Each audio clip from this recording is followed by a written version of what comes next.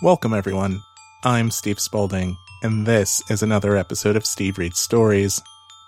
Tonight, we'll be looking at Little Red Cap, the most well-known variant of the Little Red Riding Hood story, brought to us by the Brothers Grimm.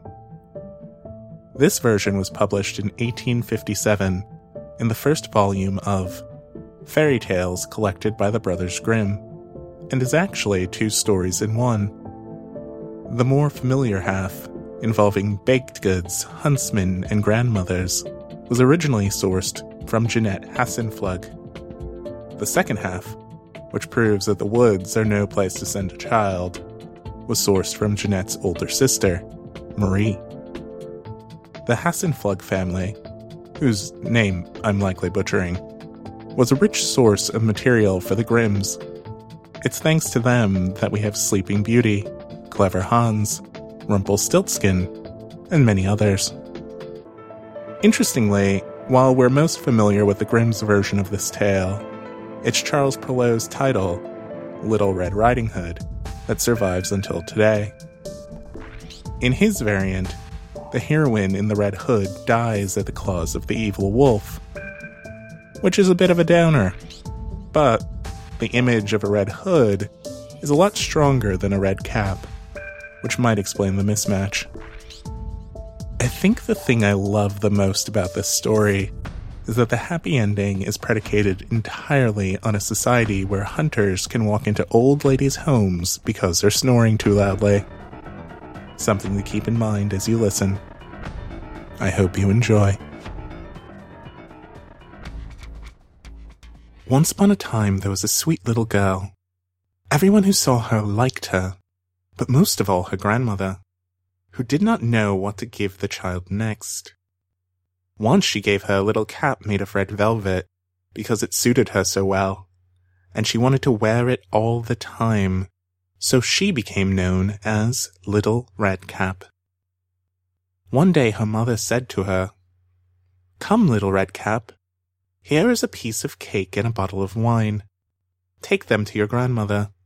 She is sick and weak, and they will do her well. Mind your manners, and give her my greetings. Behave yourself on the way, and do not leave the path, or you might fall down and break the glass, and then there will be nothing for your sick grandmother." Little Red Cap promised to obey her mother. The grandmother lived out in the woods, a half-hour from the village. When Little Red Cap entered the woods, a wolf came up to her. She did not know what a wicked animal he was, and was not afraid of him. "Good day to you, Little Red Cap." "Thank you, Wolf." "Where are you going so early, Little Red Cap?" "To grandmother's." "And what are you carrying under your apron?" "Grandmother is sick and weak, and I am taking her some cake and wine we baked yesterday, and they should give her strength." "Little Red Cap, just where does your grandmother live?" "Her house is a good quarter-hour from here in the woods, under the 3 large oak trees. There's a hedge of hazel bushes there. You must know the place," said Little Red Cap. The wolf thought to himself, "Now there is a tasty bite for me. Just how are you going to catch her?" Then he said, "Listen, Little Red Cap.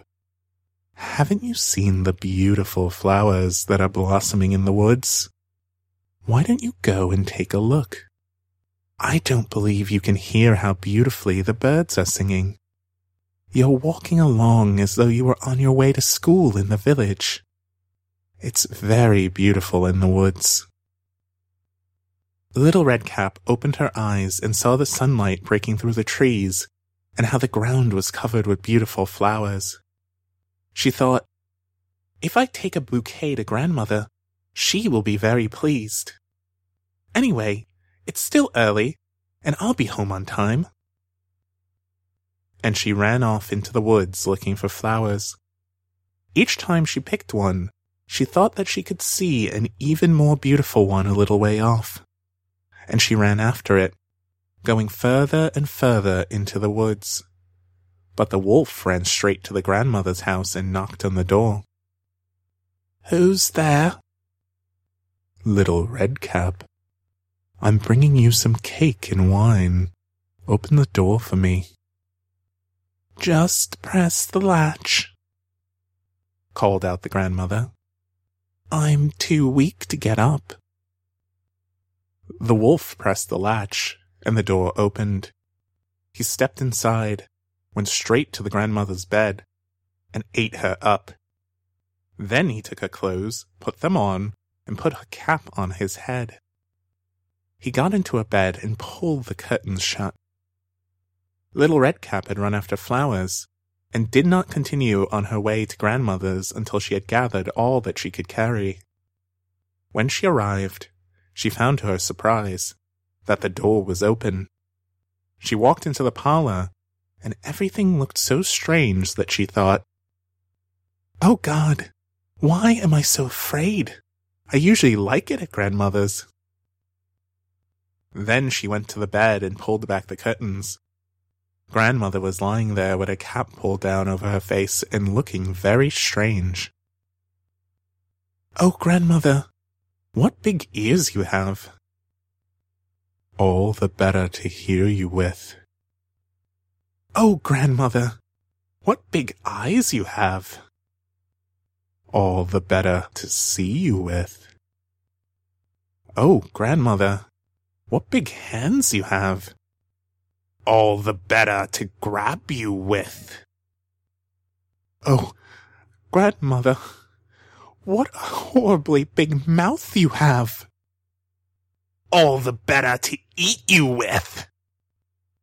And with that, he jumped out of bed, jumped on top of poor Little Redcap, and ate her up. As soon as the wolf had finished this tasty bite, he climbed back into bed, fell asleep, and began to snore very loudly. A huntsman was just passing by. He thought it strange that the old woman was snoring so loudly, so he decided to take a look. He stepped inside, and in the bed there lay the wolf that he had been hunting for such a long time.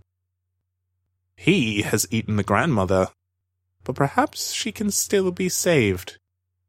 I won't shoot him," thought the huntsman.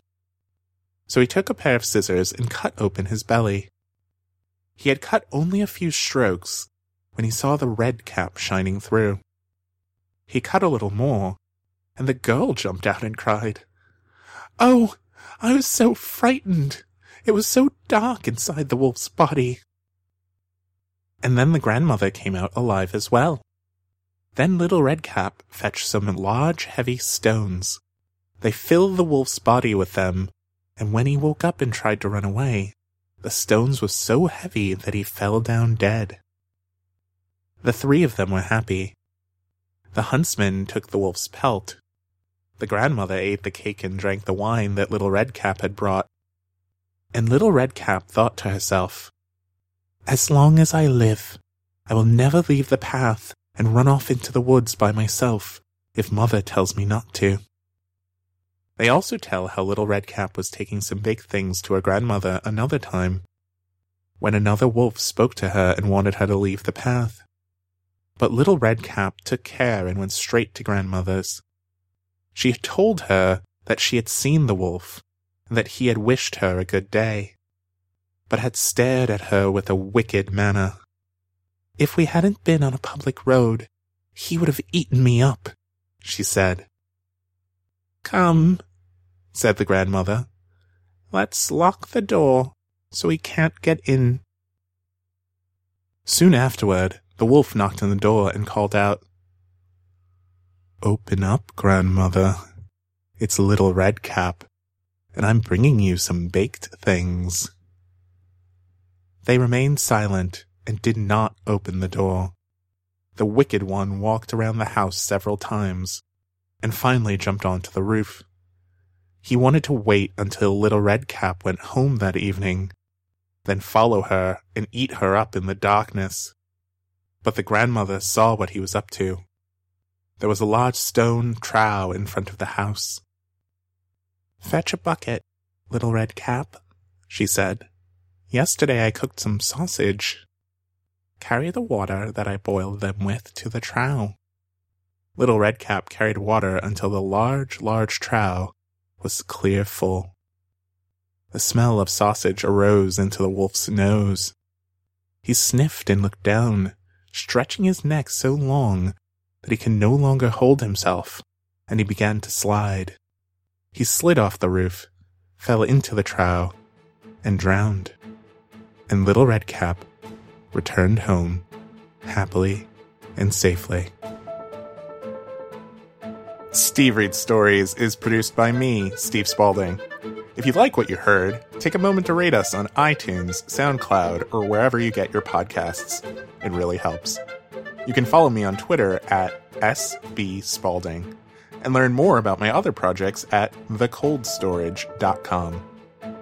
Thanks for all the support, and I hope you'll join me again next time.